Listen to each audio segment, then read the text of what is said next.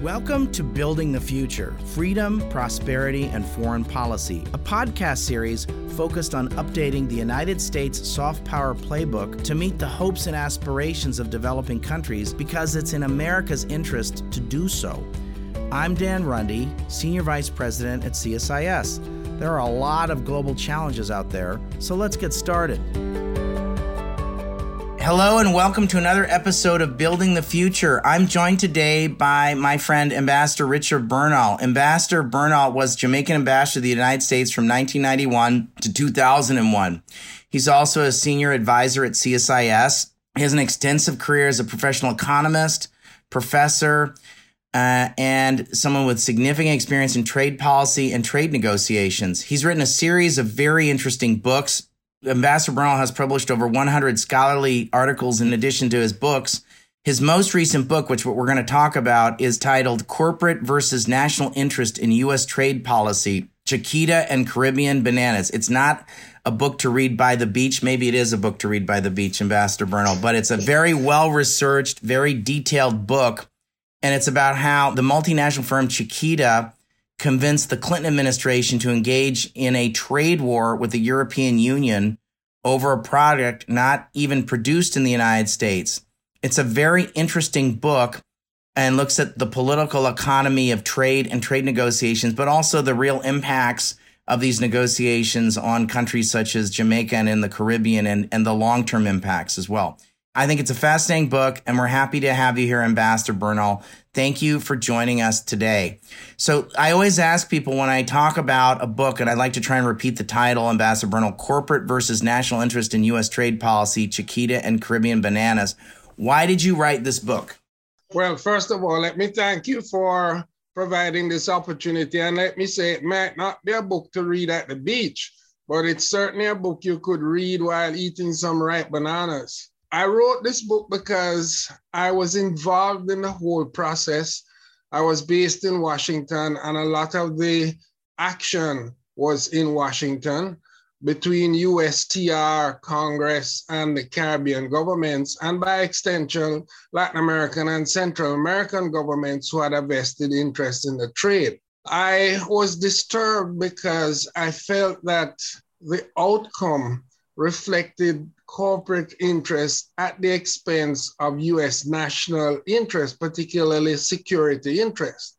And why I argue that is these very small countries export one crop, and that crop was bananas. And it went to Europe under special arrangements because the average banana farmer has 1 acre or less. So they can't compete with efficient plantations in Central America and Latin America. And the Caribbean had about 1% of the world market.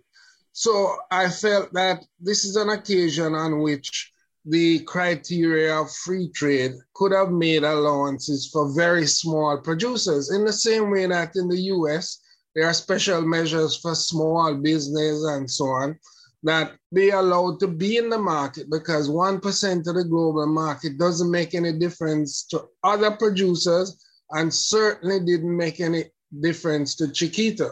So I felt that US policy was driven by corporate interests rather than a more enlightened national security interests of the US in the Caribbean. What's the main takeaway you want people to take away from this book, Ambassador? The main takeaway I want from this book is that U.S. national interest must weigh a range of stakeholders as well as foreign governments and how important they are to U.S. interests overseas. In this case, Chiquita was able to succeed in having the U.S. engage at the WTO and with the EU in a trade war over a product that's not even produced in the United States. It's actually only traded by Chiquita. And the irony is that eventually the Caribbean lost that 1% of the global market, which was in the EU, and Chiquita was able to garner that share with the Latin American producers. But it did not help Chiquita's corporate interest because some years later, they declared bankruptcy and the firm has been sold to a Brazilian fruit company. So the 1%, this whole big fight with Europe really was a waste of time and resources to have the EU and the US, the two biggest trading blocs at the time, going into battle with tariffs and so on over bananas, which was not produced in the US. I think the lesson I want to take away here is that, as you know, US policy reflects many stakeholder interests, and the job of the US government is to reconcile those and come up with an overall policy in the national interest. I felt in this case, a disproportionate amount of attention was given to Chiquita's corporate interests. There's a history in the Caribbean of bananas, and you talk about that to kind of set the stage for this. Talk about the history of bananas in the Caribbean. Talk about the specific dispute. And then I think there's a significant aftermath that I would argue we're still kind of living with, that sort of has all sorts of repercussions in various ways beyond the banana dispute in terms of U.S. relations with the Caribbean and the impacts that it's had. There are two questions there. Let me deal with the first one, which is that Jamaica was the largest producer of bananas in the world in 1930. Panama disease destroyed the industry, and the industry moved to Central America.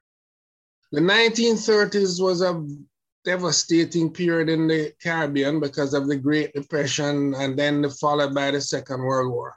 The United Kingdom decided to find some way of aiding the very small countries of the Eastern Caribbean.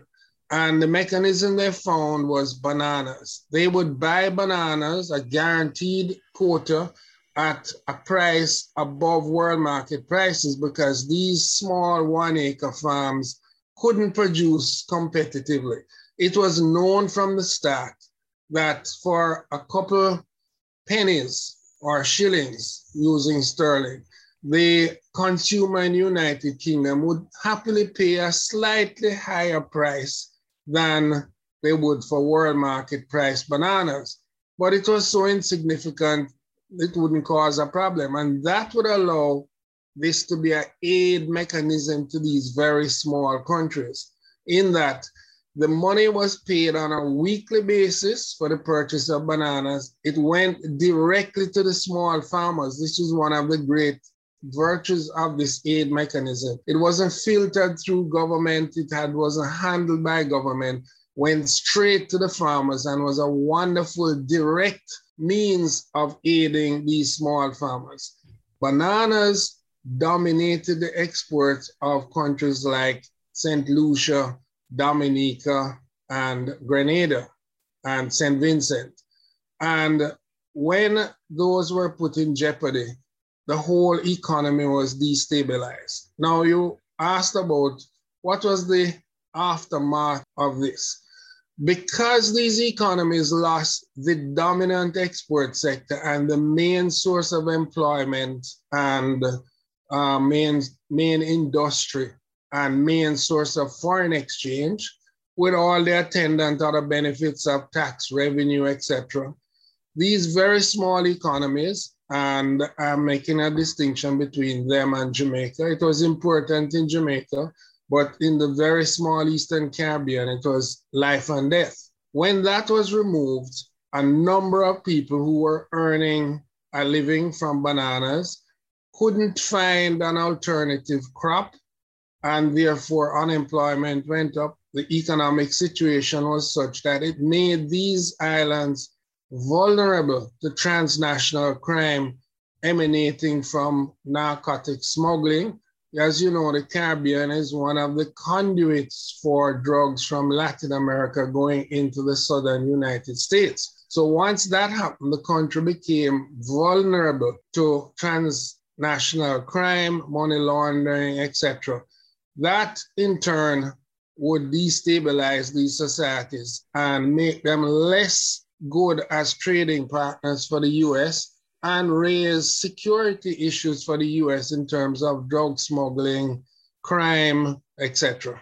So, Ambassador, you referenced that it also generated perhaps some anti-American feeling on the Caribbean islands. Is that an accurate statement?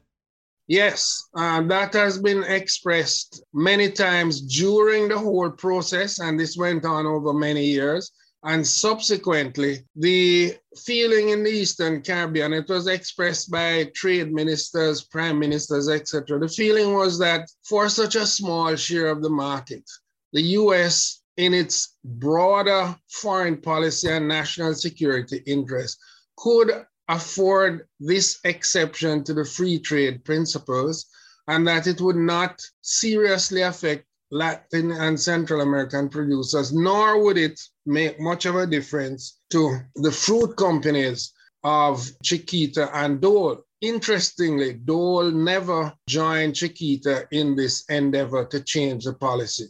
Dole was able to carry on its banana trade globally without seeking to get this small part of the market. And Chiquita could have followed that same approach. What was the business rationale behind why Chiquita was so aggressively pushing this policy?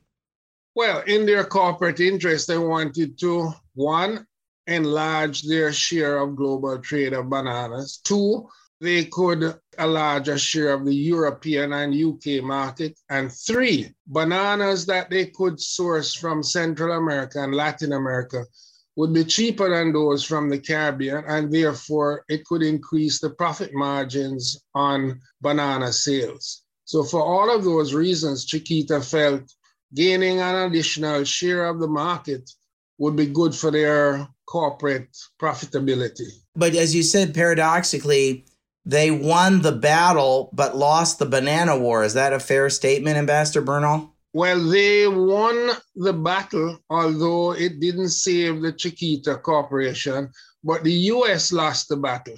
That's the difference between corporate interest and national interest. And I understand that as the stakeholders contend for influencing U.S. trade policy, that corporations, because of their resources, are able to exert a considerable interest. In this case, I would say a disproportionate interest.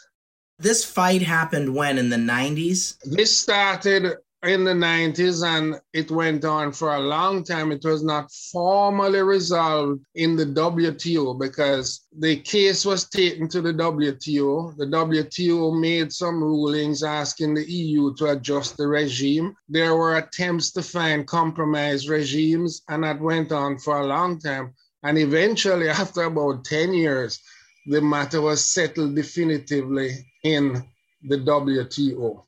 Dispute settlement process is not the fastest process in the world. And also, when a decision is made, the implementation is up to the party who has been ruled against. And often they take time to do that. And the only sanctions that can be imposed on them to force them to do it was the action of the party that was awarded the dispute. Now, for the Europeans, this was a lovely working mechanism of aid to their former colonies, particularly small Caribbean countries, but also to African and Pacific producers. And the Europeans felt that this is something that they could afford and that it was working well. And it was such a small share of the market that the US could take an approach of live and let live. Now, I must say that the Central American and Latin producers had an overlap of interest with Chiquita. They also wanted a larger share of the global market. So Ecuador, Colombia, and Central American countries that produce bananas were like, the Eastern Caribbean shouldn't have this special arrangement with the Europeans. And so they made common cause with Chiquita. So it wasn't just the U.S. and Chiquita, but there were these other interests that were aligned. Yes. But the argument you would make is this is such a small percentage of the share. And if these folks aren't doing bananas, you're going to create destabilization on these islands. And there's some other interests that the U.S. needs to keep in mind. Could you talk about that when you raise this either with the anti-drug folks, what's called INL at the State Department, or with the Maine State Department? Who have to think about these issues, or the folks at USAID who in theory have to think about these issues, or even the intelligence community? that has to think about these issues. I'm assuming, Ambassador, they at least heard that and were at least cognizant of that. But ultimately, this was really a USTR decision at the time, that USTR led this. And so these other agencies didn't really have a voice at the table on this topic. You have made a good summary of the book, and your question relates to why did the trade interest prevail over a wider notion of U.S. interest? And it's easy to argue. This was first posed as a trade issue. Most people, even in policy circles, don't follow much trade because it's very technical and legalistic, and they just don't get into it. Secondly, unfortunately, bananas elicits humor. When you say, banana war, people start laughing, banana war. I mean, is this serious? And they start talking about banana republics. So it's not seen as a serious product. It was posed as a trade issue, when in fact, what I'm arguing is that it's a foreign policy and national security. If it was a product that accounted for 5 or 10% of exports, you'd say, oh, no big deal. But sometimes it was 70, 80% of the exports of these very small countries. So it never got the traction it should in foreign policy. State Department was very empathetic, but it was a USTR issue with Treasury in support. Eventually, at one stage, I suggested to my colleague ambassadors in Washington, I said, something? We are posing this wrongly. This is not a trade issue, it's a national security issue.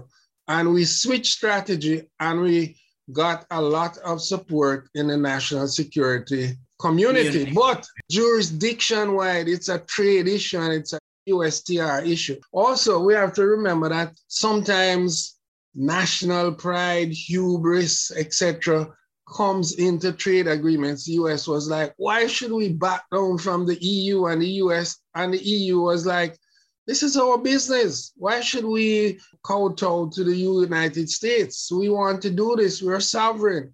So it became a wider trade issue, much bigger than it should have been, with both sides putting tariffs on each other's goods. It really got entirely out of proportion for the EU and the US.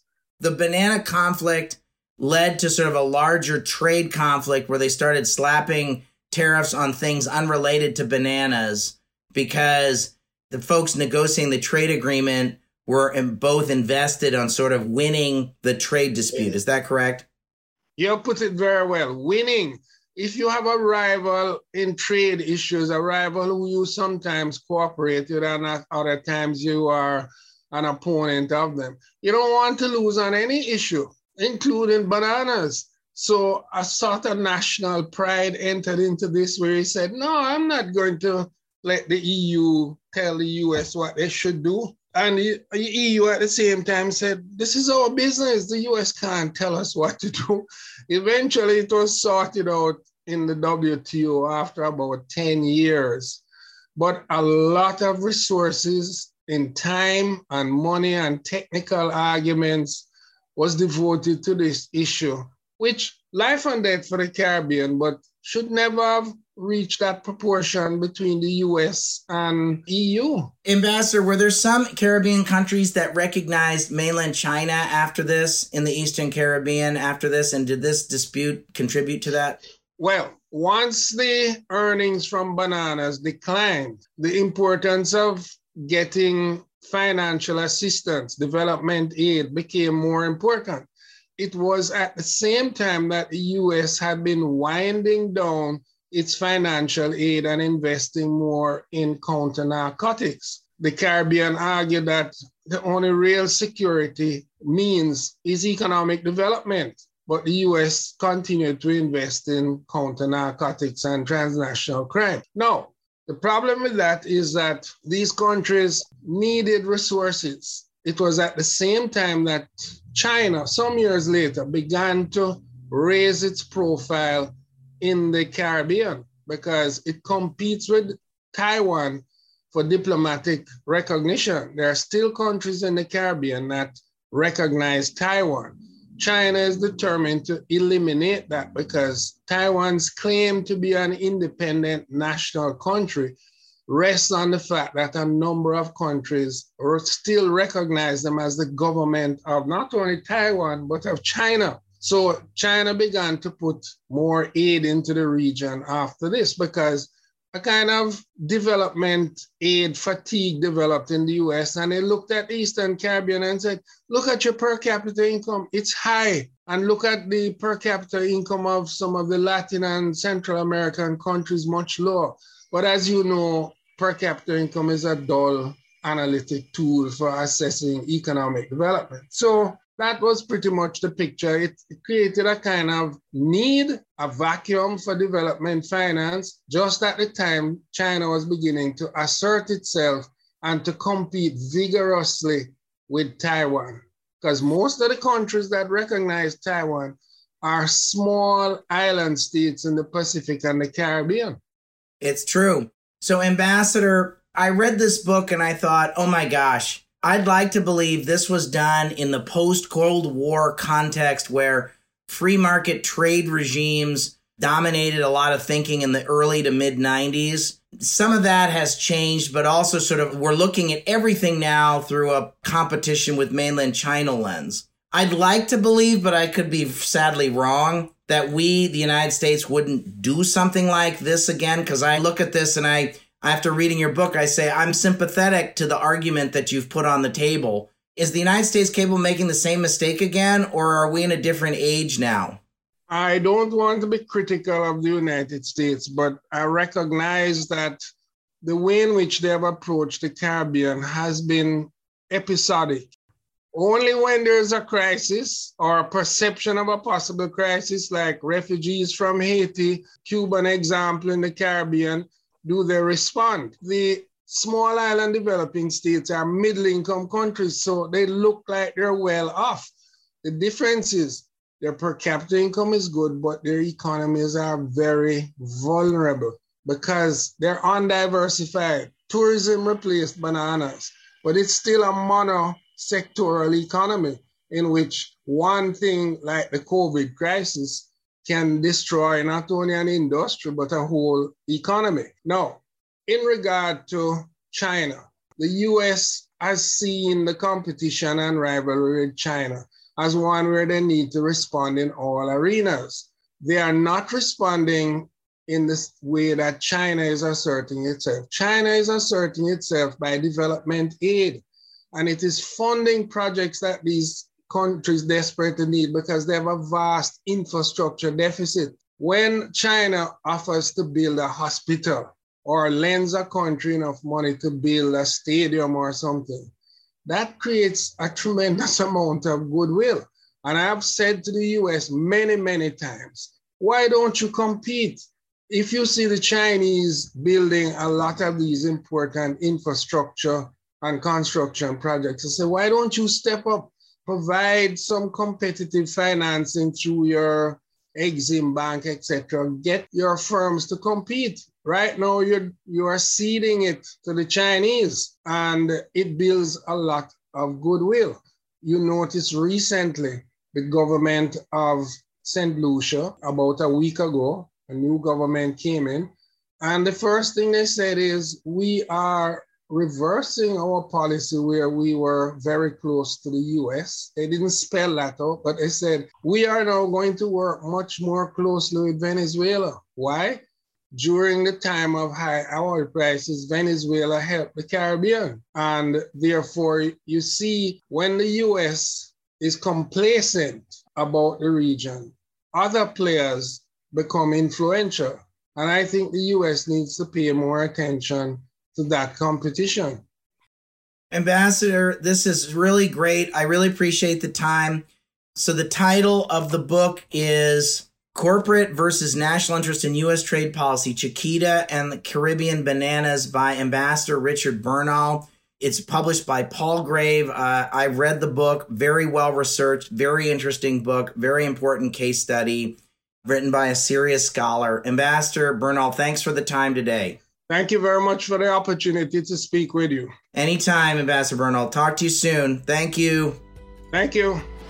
If you enjoyed this podcast, check out our larger suite of CSIS podcasts. From Into Africa, The Asia Chessboard, China Power, AIDS 2020, The Trade Guys, Smart Women, Smart Power, and more. You can listen to them all on major streaming platforms like iTunes and Spotify. Visit csis.org/podcasts to see our full catalog